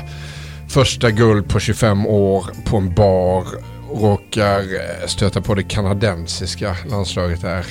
Och handgemäng uppstår och som en räddare i nöden så dyker Micke Pernfors upp med sitt Amex och säger att baren är öppen nu och så lugnar ner sig. Ett jävla bra svenskt sportkrök. Ja. Och så åkte Pekka hem dagen efter till Stockholm utan skor. Det finns ju också en legendarisk berättelse som, eller det är väl ett rykte egentligen, så vi ska akta oss för att förtala nu, men att Eurosports snookerkommentator Kim Hartman vid något tillfälle när han kommenterar en sån här 12 timmar lång match mellan Ronnie O'Sullivan och någon annan sån sprättig britt så i evighetslång snookermatch. Stänger bara av micken så. Går ner, de sitter någonstans i Sundbyberg så går han ut 2 kvarter bort till närmsta pub så här. Ber bartendern i den puben sätta på hans egen sändning på Eurosport, sin egen snookersändning. tittar på den sen som han dricker 2 stora stark så och sen lommar han tillbaka in så i sin hytt och så börjar fortsätta kommentera samma parti. Jag har varit helt tyst i 45 minuter så han var bara så här.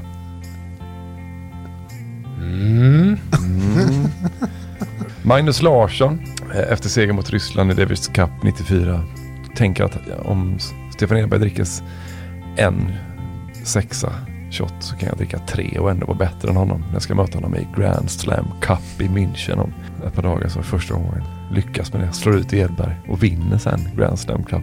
Det sägs att Ingvar Oldsberg i samband med Los Angeles OS 1984, han var där som högprofilerad reporter och kommentator, att han var försvunnen så i flera dagar. Att han sov i en park i Los Angeles. Och att han, när han sen kom tillbaka, bara åkte ut och utan att kommentera det överhuvudtaget bara åkte ut och började referera. Ny tävling.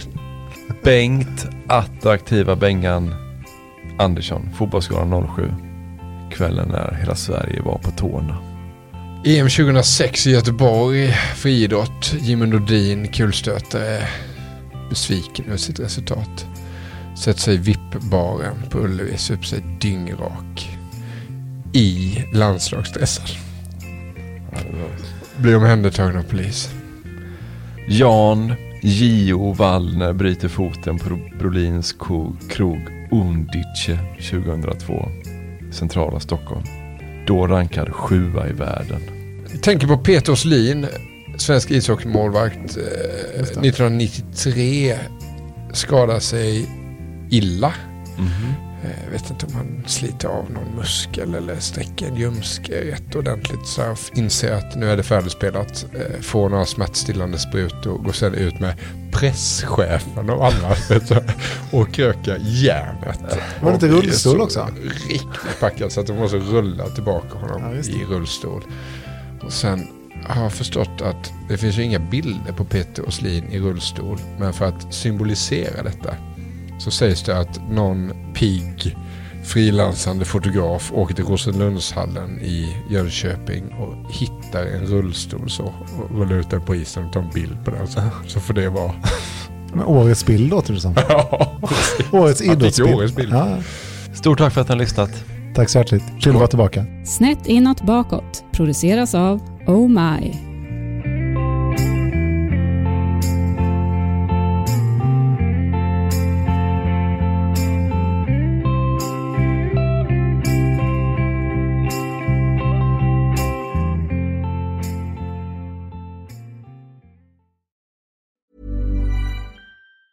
Mom deserves the best, and there's no better place to shop for Mother's Day than Whole Foods Market. They're your destination for unbeatable savings, from premium gifts to show-stopping flowers and irresistible desserts. Start by saving 33% with Prime on all body care and candles. Then get a 15-stem bunch of tulips for just $9.99 each with Prime. Round out Mom's menu with festive rosé, irresistible berry chantilly cake, and more special treats. Come celebrate Mother's Day at Whole Foods Market. Sick of being upsold at gyms?